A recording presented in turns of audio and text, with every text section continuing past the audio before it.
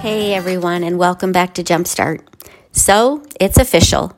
I'm now a retired teacher, no longer on salary, no longer subject to curriculum demands, no longer a possibility of subbing in the grade level, no more unjamming the copier, no more belly breaths while a child melts down, no more checking out, no more emails, no more meetings, no more district PD, just no more.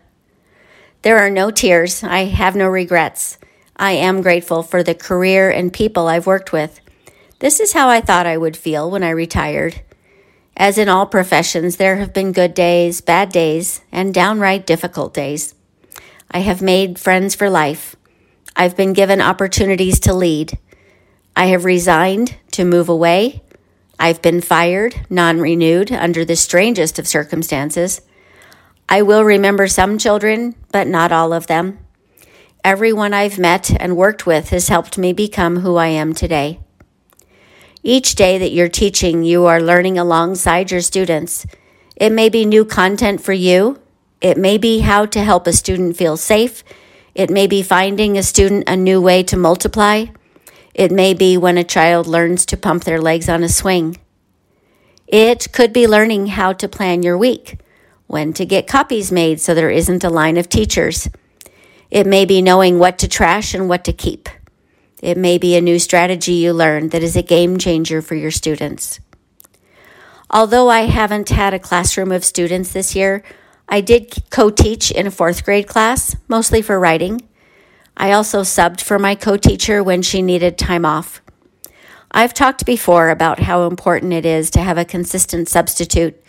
Knowing the kids and their personalities and them knowing you will always make for a good day. Let's keep going on this story. On Thursday, my co-teacher asked me to stop by during writing.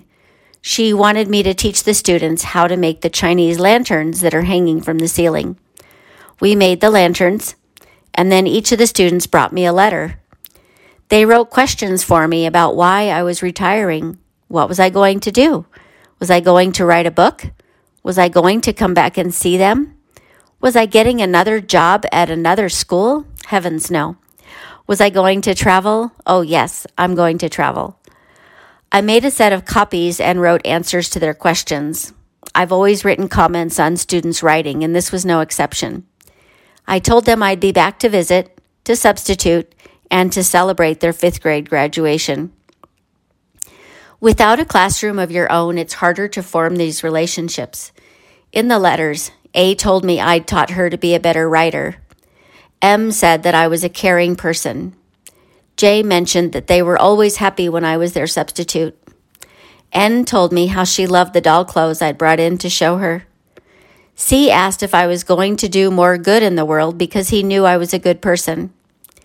Many of them had taken the after-school cooking class and thanked me for doing that for them. Over the school year, I spent about 30 minutes each day with them.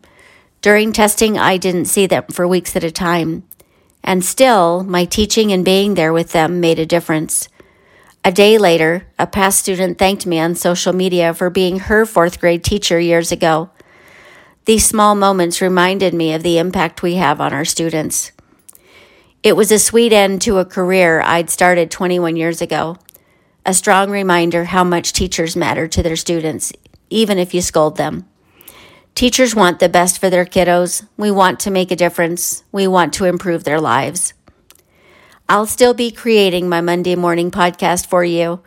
I'll be speaking with our state's association leaders in June to impress upon them the need to have all schools provide top quality mentoring. Teaching is hard. Teachers need mentors to help them become master teachers faster. If summer hasn't started for you, hang in there. It's on the way. Remember a few fun activities, even if that just means popsicles at the end of the day to keep the momentum going. Thanks for listening. Share with a teacher, and I'll be back next Monday.